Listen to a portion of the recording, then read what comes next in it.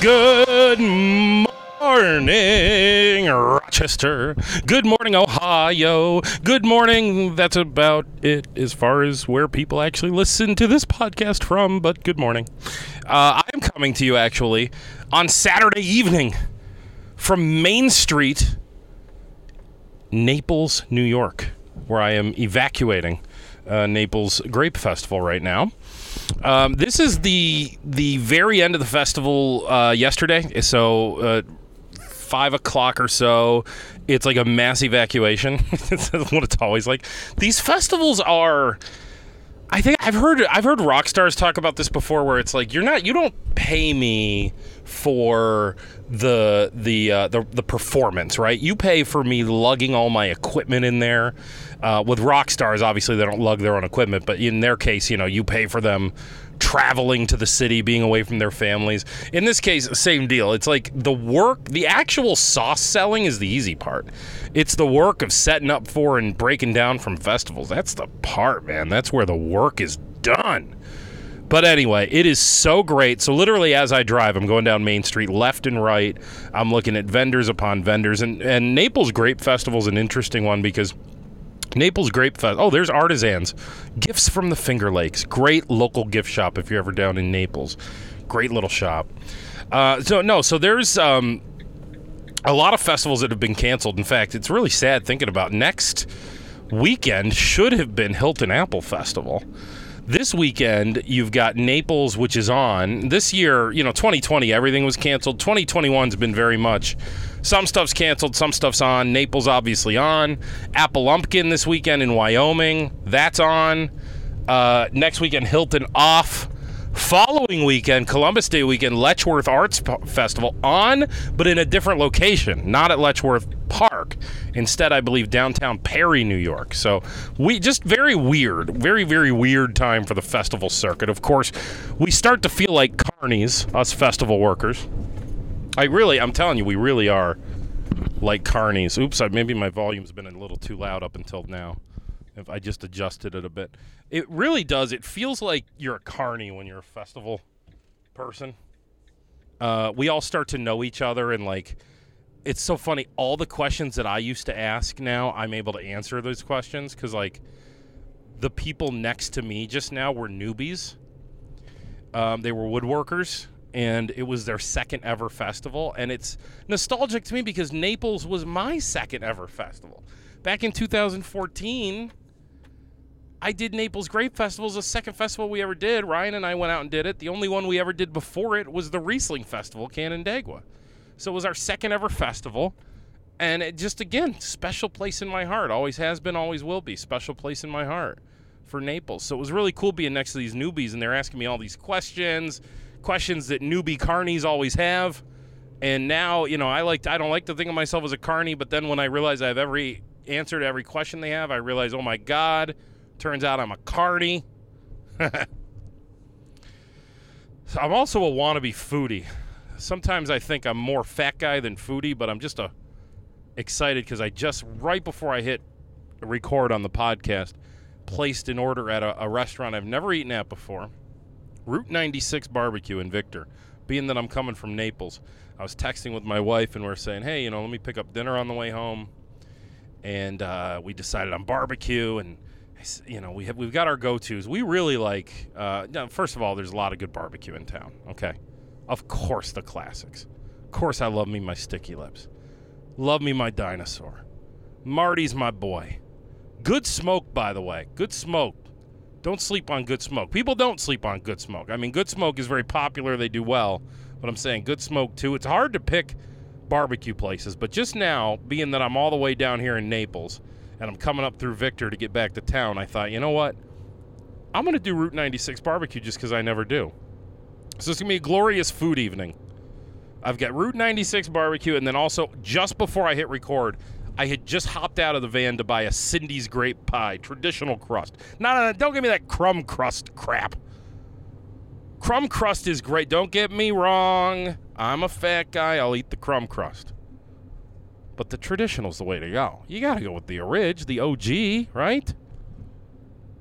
I always thought Naples was the funniest thing in the world because you've got Cindy's pies and you've got Monica's pies. And it just feels made for a movie or a reality show, that there would be this little town that gets attention once a year during their grape festival, and that there would be two women in this town who are the pie ladies, and that it's just like, do they feud? Are they friends with each other? Do they hate each other? Like, just feels like a reality show, you know? It really does. So, last night I had the pleasure, the honor, the distinct honor of emceeing St. Anne's Food Fight for the second year in a row. Prior to that, I had been a judge for a couple of years. And Food Fight truly is one of the best galas. And it's not even a traditional gala, but one of the best galas of the year. Food Fight is like, what they do better than really anybody is they create content. They do a 30-minute chef competition show. Basically, they do Chopped, right? It's mystery ingredients, and the chefs have 30 minutes to come up with a dish. And the competitors last night were, I'm gonna get some names wrong, but it was Chef Terrell McLean. He is the owner of Booby's Barbecue. It was Chef Samantha Boykis, I think is her last name. She's actually been on Chopped. Chef Tracy Bergio, who is a instructor at Bosie's in Batavia. I love Tracy. Very proud to sit on the Batavia Bosie's Culinary Advisory Board. So thank you to Tracy, because she's the one that invited me to sit on that board. And then also it was Chef Mike Speranza of Culinary... Oh, crap. Now I'm forgetting the name of his business. Culinary Creations, maybe? Anyway, Mike Speranza was the big winner last night. 2021 Food Fight winner. Been invited to come back next year and defend the title. And it's just a great show, and we raised a lot of money. Last night we had raised about $250,000 for St. Anne's community. That's everything. That's ticket sales, sponsorships, cash call, everything. And it was really wonderful. So they've got some great donors. Of course, my friend and confidant Tom Riggio and Kathy Riggio, with a big donation to St. Anne's last night. They made a $10,000 donation. The Salernos, Vic Salerno, the CEO of O'Connell Electric, with a $10,000 donation. And when you see people come out of pocket, out of the kindness of their hearts, for something like St. Anne's, it's just beautiful. It's a beautiful thing to see, and I am always so gosh darn pleased to be a part of those situations, you know? Anyway, thank you to St. Anne's for having me. I did something this week that I had been holding off on doing for a very, very long time. I think this might change your opinion about me. I listened to many episodes of the Joe Rogan Experience, and I liked it. I liked almost everything I heard. Here's what I like. I like long-form radio. That's one of the big turnoffs I had from radio that got me out of radio to begin with, was just the sort of the anti-long form sentiment going on in radio. Joe Rogan's doing 3-hour long episodes right now. I'm not going to do I don't know that 3-hour long episodes are for everybody. Well, actually, maybe they are. I mean, he's got the most popular podcast out there. But what I'm saying is, I'm not about to start doing 3-hour episodes. I don't think that's what anybody's looking for from me, you know. But I listened to some really good episodes. In fact, he just recently had Amanda Knox on there. And Amanda Knox, if you don't know, is the woman who was falsely accused of the murder of Meredith Kercher, which occurred in Italy many, many years ago. There was a guy, Rudy Gayday, who actually committed the crime, who was arrested and convicted and everything. But for whatever reason, the police in Italy just had a giant crush on the fact that Amanda Knox and her boyfriend at the time, this Raffaele Sollecito, had to be involved somehow. And they basically did everything short of framing Amanda and Raffaele to make it look like they'd been part of it, even to the point of convicting Amanda at one point. She went to prison in Italy and ended up having to get released on appeal. And really sickening when you look at the, it's interesting. I love true crime podcasts. I love true crime in general. But this one, Amanda Knox, is almost not even a murder mystery, because we know who did it. The actual, I guess it is a bit of a mystery, because you don't know what happened inside the house that night. but you know more about it than you do most murder mysteries. So I guess there is a portion of it, of the murder part, that's kind of missing, or the mystery part that's kind of missing there. Anyway, long story short, it's one of the worst cases, though, of false accusation and false imprisonment, and framing, and just poor conduct by police. The Italian police just really showed really poor conduct in the way they treated this case. And there's a documentary about it too, and there's just all kinds of stuff that they did wrong. I mean, watching video from when they collected the evidence, oh my God, it's unreal. They're walking around the murder site in regular shoes. They're literally picking up and handing evidence to each other. At one point, they broke their way into the house by breaking glass inside of the house. Like they were contributing to the crime scene, and they were just contaminating it left and right. And it basically ended up so that by the time anybody started taking that case seriously, that everything was all screwed up. You know, that's the reason we don't know what happened inside the house that night. Oh, I'm sorry. I'm driving through mountains right now. My ears are popping. You know, not mountains, but whatever. What do they have down here in Naples? Like hills. There's hills. They're kind of mountains. Little mini mountains. What makes my ears pop, though? Anyway. The Amanda Knox saga, I don't want to call it the Amanda Knox case, because it's not. It's the Meredith Kercher case, or the Rudy Gay case. You know, it's not the Amanda Knox case, but the Amanda Knox saga is one of the more fascinating ones out there, and unique to me, too, because, you know, she's an exchange student in Italy. I was an exchange student in Italy. I actually have something in common with her, and I can understand, you know, what it's like to be kind of fish out of water. Different country, don't speak much of the language, don't understand local customs, you know, all that kind of crap that she was dealing with, except I never had to do it in such an extreme situation like she did. So, one of my favorites. So, hey, yeah, so I've been listening to the Joe Rogan Experience. I think it's really good. I think that his interviews are fantastic because they're very in-depth. He takes his time. I love on-air hosts that just take their time and they don't rush through. Takes his time with his guests, and I appreciate that. I do know that there is some sort of I guess they're perceived as a cult. The Joe Rogan, like, fans are kind of perceived as a cult. The podcast fans, I don't quite get that yet. I'm not. Maybe it happens where you eventually become one of those, because there are people who form fan bases that become very cult-like, and it's weird. I don't quite see where he's, and of course he's not, probably not doing it on purpose, but I don't quite see where he's forming a cult. You know, he's not.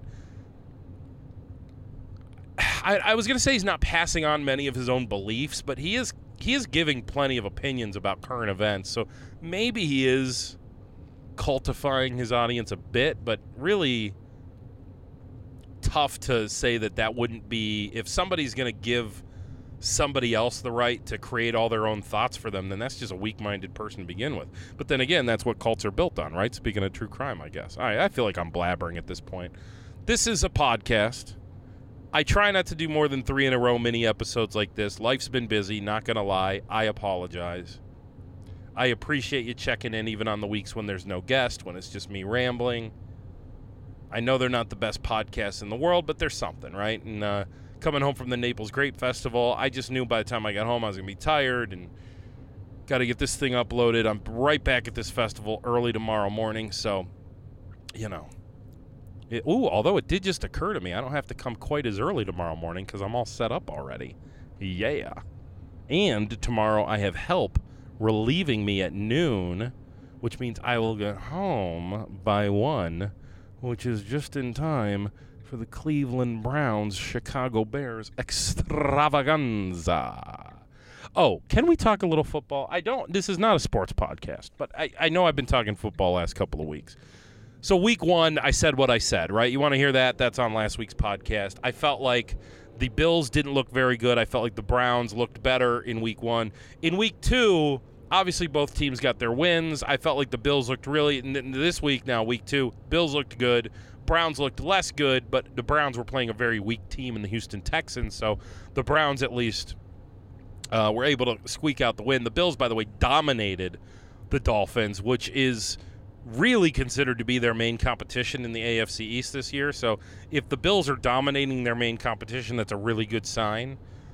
And it was an interesting thing. I think the Bills, didn't they win 35-0 or 42-0 or something ridiculous?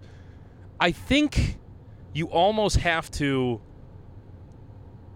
look at the fact that it didn't feel great. Josh Allen still felt a bit off. It was really interesting watching not only the Bills fans, but Bills players even. Excuse me. I know. I feel like if you cough in public now, you owe a huge apology to everybody around you. This festival, by the way, Naples Grape Festival, they made all the vendors show their Vax cards. Either that or it was mandatory masking. And of course, within 3 minutes of getting to this festival, I witnessed an argument over it. I get to the festival this morning and I go to check in at the main tent. And the guy in front of me, he's not wearing a mask. They ask for his Vax card. He says he doesn't have one. They say, "You're supposed to be wearing a mask, sir. Can you put it on?" He throws a little miniature fit. And I'm just like, what are we doing? Oh, God, we're so divided. And by the way, the festival this year, I should say, and I hope you go today, because this podcast comes out. A lot of people listen Sunday morning. I appreciate that about this podcast, too. It shows people. I feel like Sunday morning was a good time to put this out. Not a lot of podcasts come out on Sunday mornings. But this thing gets a lot of listens on Sundays, before noon, which means 75% of the listens on this thing come within the first few hours that it's posted. So I do appreciate that, which means a lot of you are hearing this and you still have time to go down to Naples today. I know football's on. I hear you. I'm only going to be there till noon because I want to be home for football. But if you get the opportunity, head down to Naples because it's one of the best festivals our area has. But I will say this year, they have a few less vendors than normal. It's a little bit less than the norm this year for Naples Grape Festival. Now, they still had a really good crowd, and the vendors were making a killing. And it was great, too. It was Craft Cannery was very well represented because, of course, Guglielmo's was there. Right across from me, I had Red Osier and Agatina's, two of my clients, right across the walkway from me. So that was awesome. But where was I? I was talking about football, wasn't I? Yeah, I noticed a lot of Bills fans were down on the Bills, even though they blew out the Dolphins. That was odd to me. Very odd, but maybe a good sign that your standards are that high. Maybe. Meanwhile, the Browns struggled a bit against Houston. They get the win. I think at this point the Browns just have enough talent on their team that they're probably going to win games against bad teams that they at least play average in, which is, I would say they played average against a bad team and they get the win. So, it kind of works out. It shows that the Browns are a better team now, but there's still some real vulnerabilities with the Browns. Of course, they are down their top two wide receivers between Odell Beckham Jr. and Jarvis Landry. They had this one kid, this one play. Schwartz, his last name is Schwartz. He's a receiver for the Browns. He's not a star by any means, but Baker throws him a cross pattern. He stops short of the ball because he knows he's about to get crushed. So he stops short. The ball gets intercepted because he stops short, doesn't fight for the ball. Then Baker, because he's a competitor, is on the field now in a defensive position because he's just thrown an interception. And, of course, he goes balls to the wall. He goes to the play, tries to make a tackle, and ends up on the ground for 10 minutes. And thank God he was okay and not injured. But it looked for a minute like he was going to be injured, and it was all because this goddamn Schwartz kid chickened out on trying to go after a cross route, which you just can't have in the NFL. It's the NFL. How do you make it to the NFL if you're afraid to go up and catch a ball? I'm afraid to go up and catch the ball. I'm not in the NFL. I'm selling sauce at a grape festival. You're going to be in the NFL. You cannot be afraid to go up and make that catch, or at least compete for that catch so that it doesn't end in an interception. It's just ridiculous. So tomorrow, 2 1 o'clock games. The Bills, I believe, host Washington. The Browns host the Bears.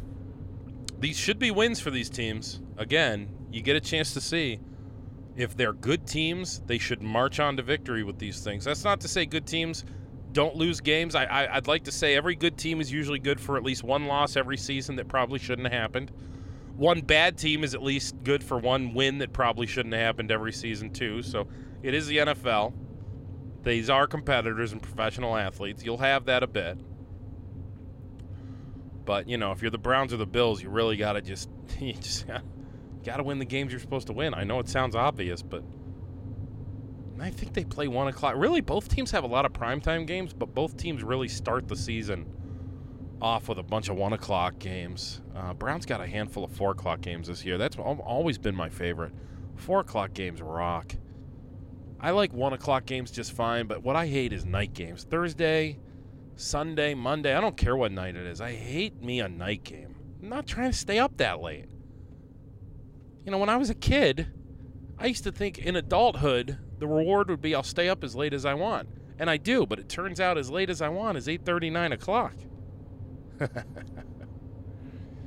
Well, anyway, as I told you, I do have the ladies from Love and Cup coming up.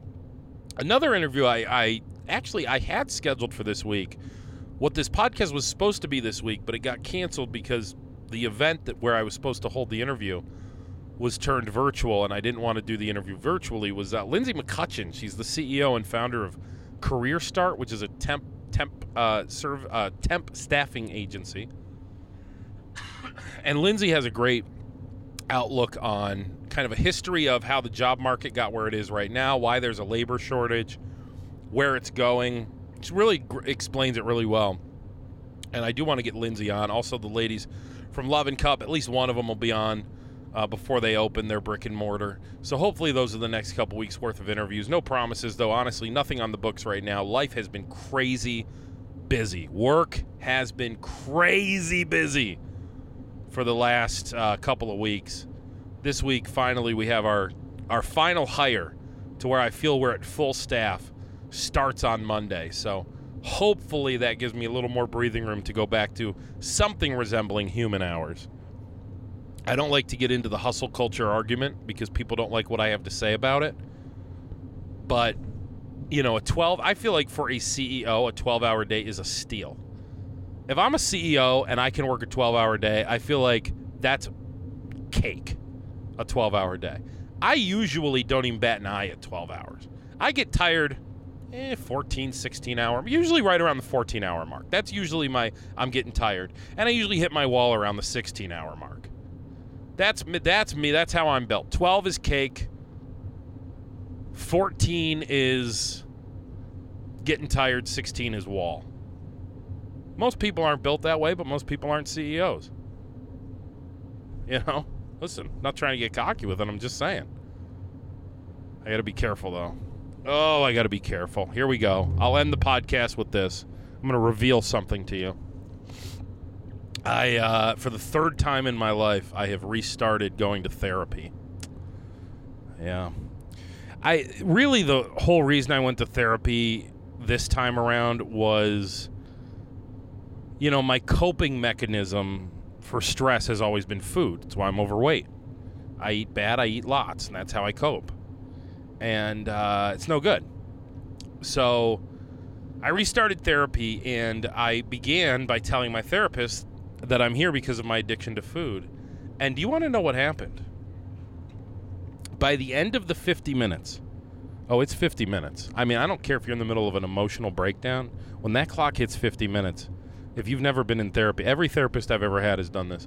When that clock hits 50 minutes, your session is over. I don't care. I mean, you could be in the middle of a sentence like, and I think that's why I hate my... And the therapist will be like, well, that's our time, and we'll see you next week.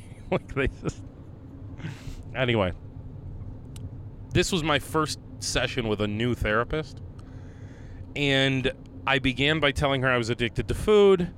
We talked for an hour.